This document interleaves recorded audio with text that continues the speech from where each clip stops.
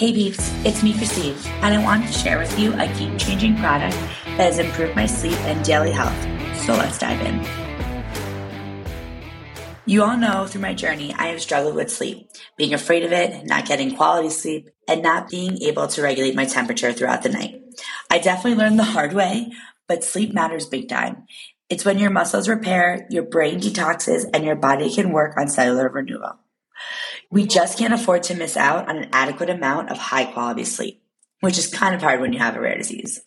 There's not much that I control in this rare life, but one of the easiest and most effective ways to get better sleep every single night is through temperature regulation. Studies actually prove cooler temperatures lead to a deeper, more restful sleep, and that insomniacs actually lack this natural drop in core body temperature, which is what keeps them up at night. Personally, I run hot. This means that even if my room is super cold, I wake up in a pool of sweat, uncomfortable, changing my clothes several times throughout the night. It's frustrating for obvious reasons, and this is why I was so relieved to discover this transformative products from Chili. The Cube from Chili Sleep is a system that fits right over the top of your mattress and uses water to control the temperature of your bed, which helps lower your internal temperature and triggers deeper, relaxing sleep. Since water has 30 times more thermal conductivity than air, these systems are a lot more effective than just cranking up the AC. I mean, I keep my house at 65, so it has to be true. Ever since I started using the Cube system, I've noticed I fall asleep a lot faster, sleep deeper, and wake up feeling fully rested. Now, my wife is not a polar bear like me and likes to sleep a little bit warmer. So I love that we can each have our own temperatures on either side of the bed.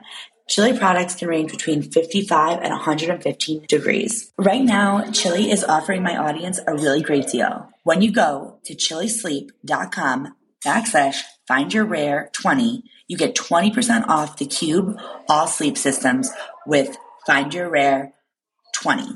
Sleep is something we could all use more of, and we can all take small steps towards getting better sleep to improve our life in big ways. I hope you'll check out the Chili Sleep System and see why I love their product so much. Hey peeps, it's Christine, and I'm flying solo. Today we are talking to Aaron, the founder of Parenting Teens That Struggle and the host of the #1 parenting podcast, Beyond Risk and Back. He is also a parent coach, teen addiction interventionist, a facilitator of powerful parent events, and a happy husband and father of 2 adults. This episode is especially for all our rare parents out there. So let's dive in. This is the Because We're Strong podcast, where we sit down every week to get your stories and insight on how to navigate this rare life. You can expect everything real and raw, in the hopes that your story, along with ours, helps another person who is dealing with a similar rare struggle. So grab your favorite drink, a comfy blanket, and buckle in, because rare disease isn't for the faint of heart. Welcome, Aaron. Thank you so much for being here with us today. Thank you so much, Christine. I'm so happy to be on your show. I appreciate it. Aaron, one of the things that I love about this show, right, is the idea that rare can mean so many things to so many different people. And, your rare journey starts at childhood. And would you tell our listeners a little bit about that? Yeah. I was abandoned by my biological father. When my mom would pass me around as a baby, I knew how to read each individual person whose lap I was bouncing in and would alter my production so that I could entertain that person specifically. Got my first standing ovation in 2nd grade. A doctor came and lectured about ADHD when, and this was in the 70s, early 70s. And all the other parents were looking at my mom like, they're talking about your kid. And, I was bullied mercilessly in elementary and middle school, and got to high school and barely made it through. Barely made it through. Found out 2 days before I graduated that I was graduating. Ended up in acting school afterwards, back on stage, and was sexually assaulted when I was 18 by my best friend who had the exact same name as my biological father. And there you go. My psyche laid bare for you. Really dove deeply into drug addiction at that point. I had been experimenting since I was 12, but it wasn't serious. Got serious at 18, lasted until May 21st, 1998 on the side of a road outside Longmont, Colorado.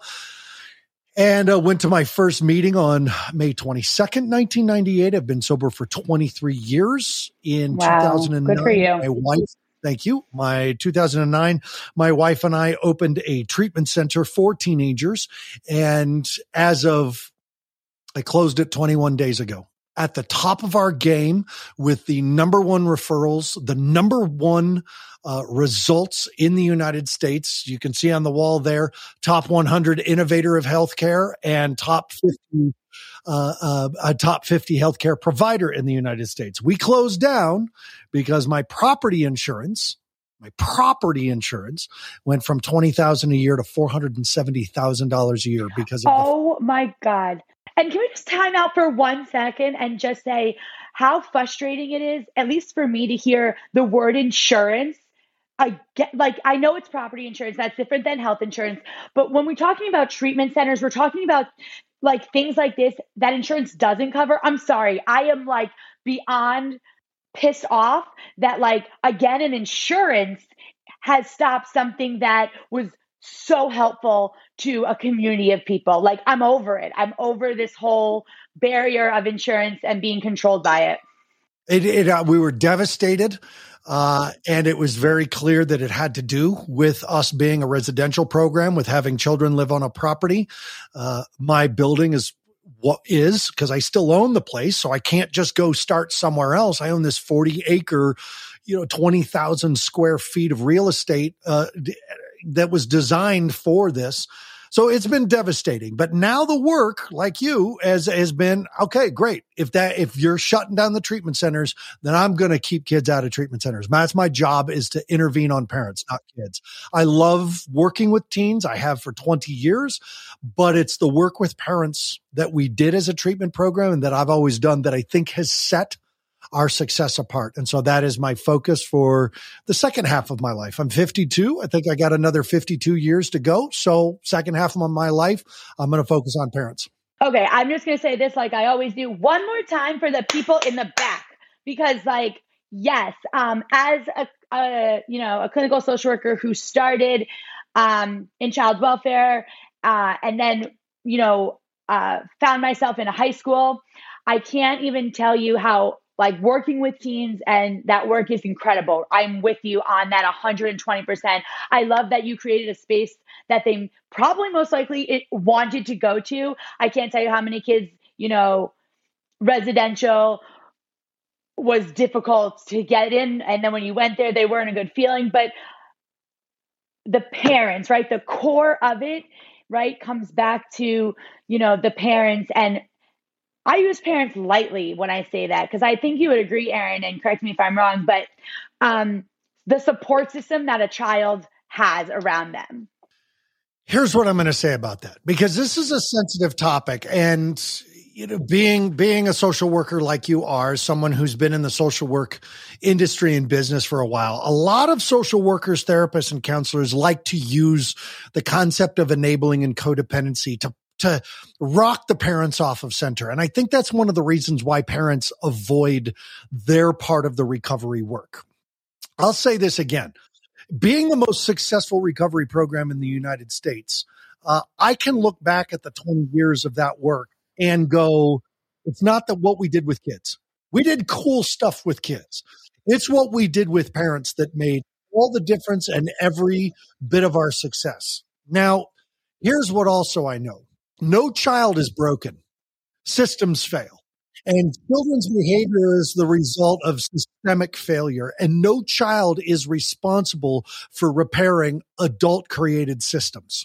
1,000%. And not to mention, the part that is the worst is that a lot of times children are left to clean up a mess they did not create. And that's what has to stop. We have to stop dropping things at children's feet that has no business being there. And we could use this as the bridge over to the ADHD superpower that I possess, right? One thing that my parents taught me very early was that my attitude, my behavior, my experience was not about my willingness. It was about my capability. And so I didn't get consequenced for what I was capable of doing and not capable of doing.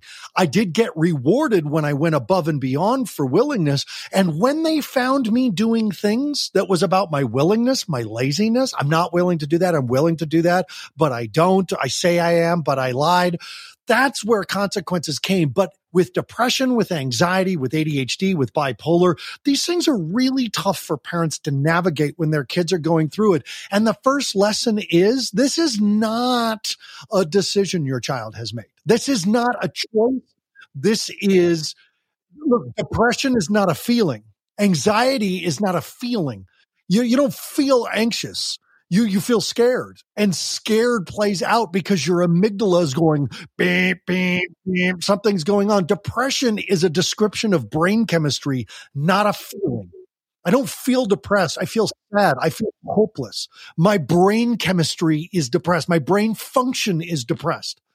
And so this isn't about willingness. Your child is totally willing to be a volunteer at the Humane Society. Right now, they're not capable. Absolutely. And when we talk about capabilities, I want to quickly, this is an area that I've been digging into too, and I'm curious to hear your thoughts. Executive functioning, weaknesses, and strengths, right? We all have them, right? And, we create a system sometimes, even a system like systemically, but in our families that do not play to kids' executive functioning strengths. It's a system built on, whatever, and that may be a weakness. Change one thing slightly, and then all of a sudden you have a whole different experience, because instead of trying so hard to, teach them executive functioning skills, play to their strengths, play to what works for them. If I had a classroom as a kid that said, Aaron, your homework tonight is to go learn 4 things that you have to pack in a backpack if you think you're going to get lost, and then come here tomorrow and teach kids about outdoor survival. Whether I was in 2nd grade or in 12th grade, I would have learned more about outdoor survival in a 6-hour period than people could learn in a year. If someone had said to me, Aaron, you're teaching PE class tomorrow, I want you to go learn 5 different ways to do a push-up that builds different part of your chest, I could have held the class's attention for the entire time just with push-ups. I learned by teaching. The schools are not designed to allow 30 children in the classroom to take turns teaching. But there is 25% of the kids in that classroom that are going to learn through teaching. There are 25% of the kids that are going to learn based on how they feel, 25 through memorization, and 25 could give a crap about any of this. They want to have fun. And you've got to stimulate their, and I'm not talking about the ADHD kids. I'm talking about basics. I'm talking about kids who are inspired to exist through presence. And being ADHD, if you're not a teacher that can perform the material and hold my attention, I'm done. I'm done 5 minutes into the class. And we don't teach, just so you know, I just came from working in an elementary school, and I always wondered how kids got to high school and hated school, right? How did that happen? That doesn't make sense to me, right? How do you hate school? And then I got to elementary school and I said, holy effing cow, it starts in kindergarten. Kids start to hate school in kindergarten because we go by the Common Core. We go by the teacher's impact. We do anything but service our children. Another great example, I think, is Hamilton. That musical taught kids more about history and I know that there's some things that are slightly off, but you know what? That has taught more about American founding fathers than anything else, any other textbook in American history. When parents come to me and they say, my kid's using drugs, my kid's ADHD, my kid's dealing with depression, anxiety, what's their future going to be like? And I can honestly answer, I barely made it out of high school, like I said, and I was and still am extremely ADHD. I ran a school. I use drugs. I ran a treatment center. I deal with anxiety and depression. I have horrendous anxiety right now because of what's gone on in the last 21 days of my life. And I'm still able to maneuver through the day. Your job as a parent, when your kid is ADHD, is to prepare them for the real world, to utilize what they have. I can go through the side effects and symptoms of ADHD that the doctor's going to scare the shit out of you with. And I can tell you how every single one of those has become my superpower and how I use my ADHD in my work. If we don't teach our kids how to be bipolar, and to be able to say, I'm working with a parent who's very bipolar. And as a parent, her highs and her lows are extremely traumatizing to the family. So how does she leverage that? How does she use that? Because either it's a blessing or a curse. Somebody's got to decide this. And the blessing comes from transparency. Always. Transparency is the new tough love. You want to really affect change quickly? Be transparent with what you're going through and with what's going on in your life to other people. You want people to notice. You want people to stand up and support. Advocacy comes from transparency. Support comes from transparency. I couldn't agree more, around these parts. And I always say, first of all, show up, stand up, and speak up. Bring the invisible visible. I look perfectly healthy. You look perfectly healthy. Guess what? You and me suffer from anxiety, depression.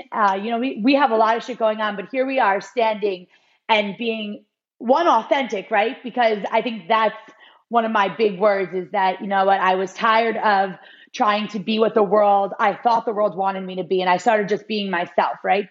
And that freed me. Stop running away from your darkness, accept your darkness as a part of you that gave you your superpower. And, I want to talk a little bit about, I know for my parents, right? That's been difficult for me to hear me making this podcast and, not airing our dirty laundry, but we're a more private family. So it's hard, right? So can you tell me a little bit about what your advice is to parents when they're faced with these things? Really simply, a family is only as sick as its secrets, right? Your family sickness. Oh, wow. That is what kills you is lonely. Not support. What kills you is lonely, not understanding. What kills you is lonely, not group therapy. You've got to find a support group for whatever you're going through. At the end of every podcast I do, I say, take care of yourself first, your adult relationship second, and your children third, because in that way you do your best work with your children. Self-care is used ad nauseum because we happen to all agree that that's how you do it well. Is you take care of yourself. You want to take care of your kid? I'll tell you, if your kid's going into crisis, and those are the parents that I coach. That's what my podcast is for. It's not for, my toddler's throwing chicken sticks on the ground. There's tons of parent coaches for you. My parent coaching, my podcast is, hey, my son stole the car last night and was blind drunk when he totaled the car. He got arrested and then tried to commit suicide while he was at the hospital getting treatment. And now he's in an acute unit and they say insurance isn't going to cover it.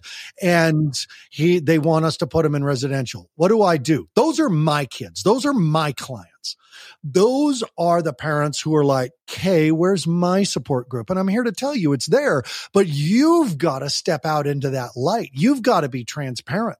You've got to be seen. You've got to stand up, show up, speak up. You've got to do that part because you might look in your community. And I was talking to a mom the other night and she goes, we have this parenting group at our church. And this parent says, my kid's, really struggling and they're showing us risky behavior and they're smoking cigarettes and they're getting B's and C's. And the next one is, my daughter and I always fight. And then these parents are like, our kid's in jail. And everybody's, and they don't feel supported. So they clam up, they sit on their hands.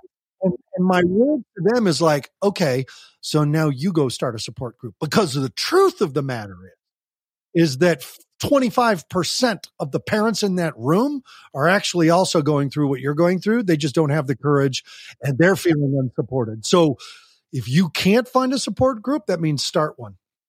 I love that. And that is, a few things resonated with me. This morning, I pulled a card as part of my morning routine, and it said, share your shame. Yes. And that kind of hit me really hard because, that's vulnerable, right? But that is why I started Rare in the first place, because I looked around and I was like, well, I don't fit there. I don't fit there. I don't fit there. Where do I didn't fit anywhere. So I was like, if I don't fit anywhere, I need to build something where I fit, and I'm amazed every day by, like you said, the 25% who have joined me in this journey. And I'm, gratitude and everything, but I had to have the courage, right? I had to be in a place to say okay, I'm going to give the most messy, not on purpose. Like today I'm a hot mess, as we talked about that before. And tomorrow I might show up and look completely together, but each day I'm going to just come 100% as I am. Right. Well, how else can you come? See, that's the thing about authenticity, right? If you lie constantly about who you are, about what you do, then that's your authenticity. I really struggle with the words authenticity and integrity, because it is what is. Authenticity is only what is. And if you think that your authenticity is anything other than what you actually are, that's your first path to shame. That's your first pillar of guilt, is to think I'm not being authentic. No, you're just ashamed of what you're being. What you're being is very authentic to your value system. Now, if you are misrepresenting your own value system on purpose, that too is your authenticity. That's who you are authentically, is someone who will misrepresent your value system. So our first thing to really do, and this is the therapeutic process with yourself, with everybody else. If you're bipolar, then you gotta be bipolar, and you've gotta just be like, hey, bitches, I'm bipolar. I'm ADHD. I have schizophrenia, and right now my meds are a struggle. I've got depression. I'm offline. I'll call you tomorrow. I've got depression. I'm offline, but I could really use a phone call. I have too much anxiety to go to the bar with you tonight, so I'm not going. Do I need support? Nope. I just need quiet time to go take a walk to get my body, nervous system. If you cannot embrace, look, separation is what causes your pain. What you resist will persist. You separate yourself from it, and you will cause. It is the embracing of what's going on with your kid, what's going on with your family, what's going on with your marriage, and what's going on with that person in the mirror. You got to give yourself permission to go through what you're going through. Denial is what's killing you. It's this idea that you shouldn't. You are. You are.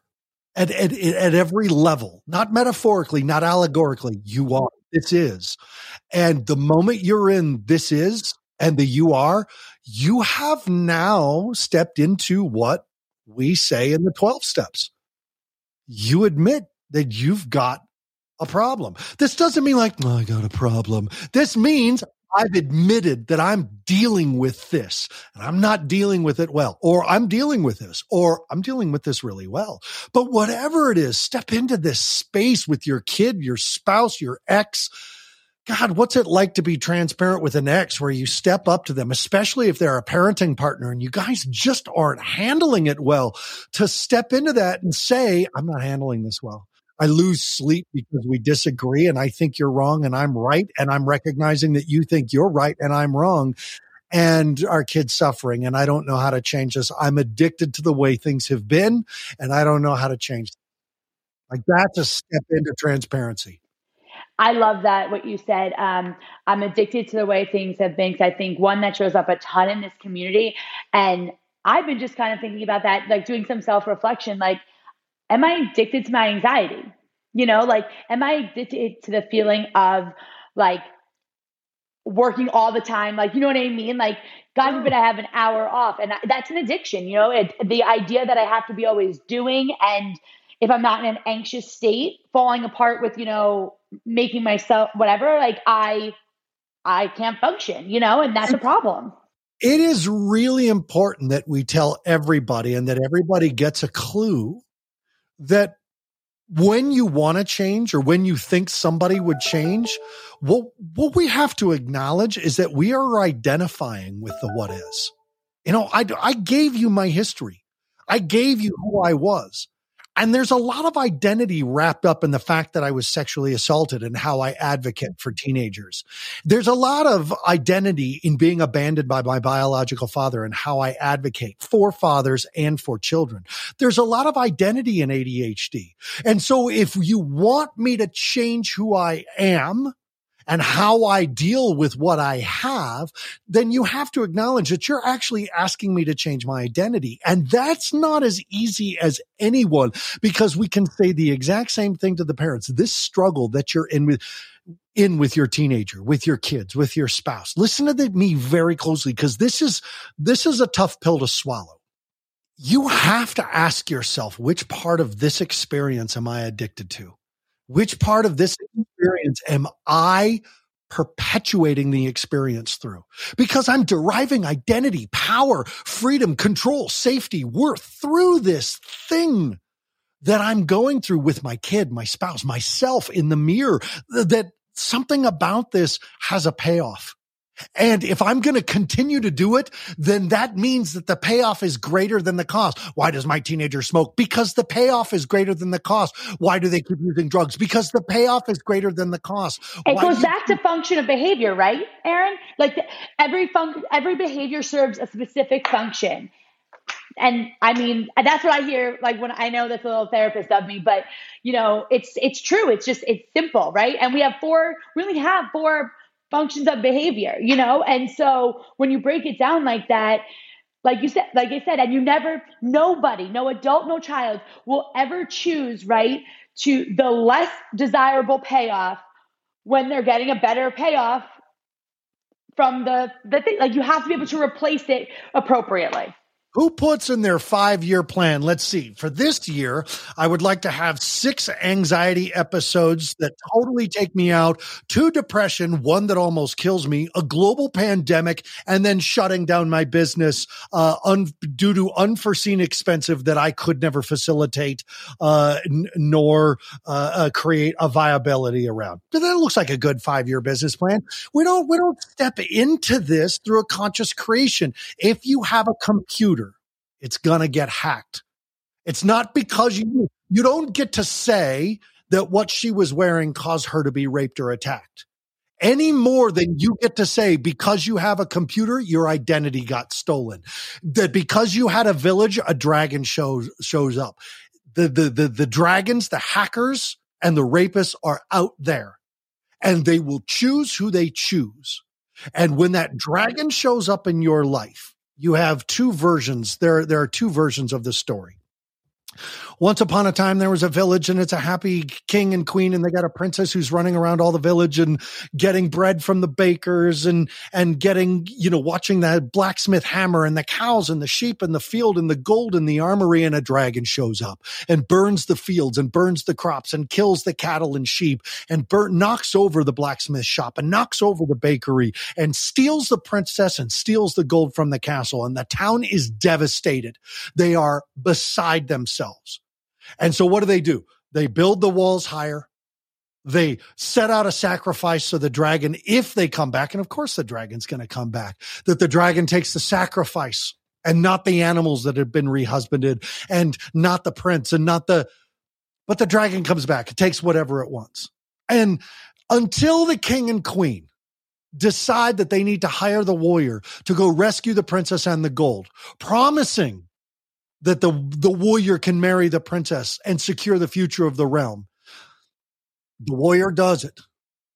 And happily ever after, blah, blah, blah. Listen, that is not a story about a man rescuing a woman from a monster. That is a story about the prefrontal cortex, the king and the queen, making a conscious decision to use their values and courage to confront the shadow that has destroyed the innocence.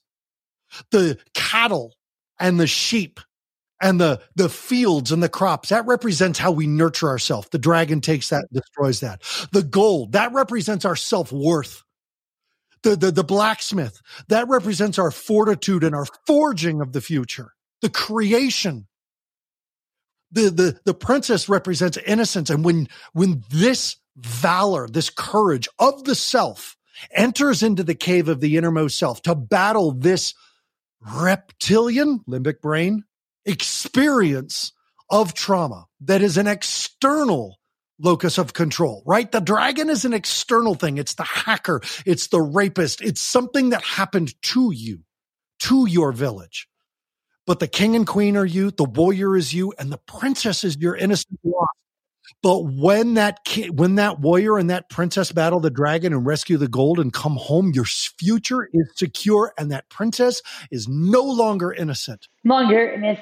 She knows the truth. And that is this first story of trauma. However you watch Shrek, that's a story of trauma. However you watch Sleeping Beauty, that's the story of trauma. I think you just actually destroyed Shrek for me in the best way possible. But like, oh man, I'm now going to have to rewatch it. I just watched it recently. And yes, everything you just said about that is like, oh my God, flashing through my head. Aaron, you have so much knowledge. You have an amazing podcast. Thank you. I know that right now is a difficult time, but I can't wait to see what you do next. Where can people find you? Where can people connect with you who are going through some of these struggles, whether, on whatever scale they relate, where can they find you? There are 3 places, 2 free, 1 paid. And the pay one's cheap because I want it cheap. I want every parent to be able to access the paid. So here's the first free. My podcast is Beyond Risk and Back. This is where I interview the experts in adolescent development, recovery, addiction, mental health disorder, behavioral disorder, Beyond Risk and Back, anywhere you find your podcasts. We are 240 episodes deep. I got world experts on there because I have traveled the world to find them at these mental health conferences that we as professionals get to go to, and then all tell each other the latest and greatest information about this stuff. Parents need this info, so I get these experts on the show. Second free place. On Facebook, which I don't know what it will be called tomorrow, but apparently the Facebook is changing its name to avoid a ton of lawsuits or something. But whatever. Oh my God, it just gave me the tea. I had no idea. Yeah, it's there. It was all over the news last night. But go to Facebook and find a group called Parenting Teens That Struggle. I got 1,600 parents on there who are going through what you're going through. And this is where we help each other. I moderate it. My daughter moderates it. I've got other experts on there. I post all my podcasts. I post self-help videos, and I host a free Monday night call every Monday night at 7 p.m. Mountain for any parent to come on and go, how do I go through this? Now, my third thing, which is the paid thing, is you can go to BRAB, that stands for Beyond Risk and Back, BRABAPP.com, BRABapp.com. This is a parenting masterclass. This is everything I have ever taught parents in 20 years. 56 classes moved into 3 categories: the red, the yellow, and the green. Red is beyond risk. This is nightmare time, life and limb time. This is really dangerous and very scary and traumatizing for the whole family. The yellow is at risk. We're noticing behaviors. Friend group has changed, found some weed. Grades are dropping. But they're still talking to me. They're still showing up to Thanksgiving. And then the green. Things are going pretty good. But man, they could be great. What do I need to change to show this kid how to be a world changer? See, all 3 of the classes are what parents do differently. We're going to intervene on the parent thing. Parents, everything you did got you to this point. And if your kid's alive and they're struggling, they're alive and struggling. So we're going to take everything you did and high five you, and then we're going to move forward from that. We're going to show you how to get from survival to thrival. So BRABapp.com, BRABAPP.com.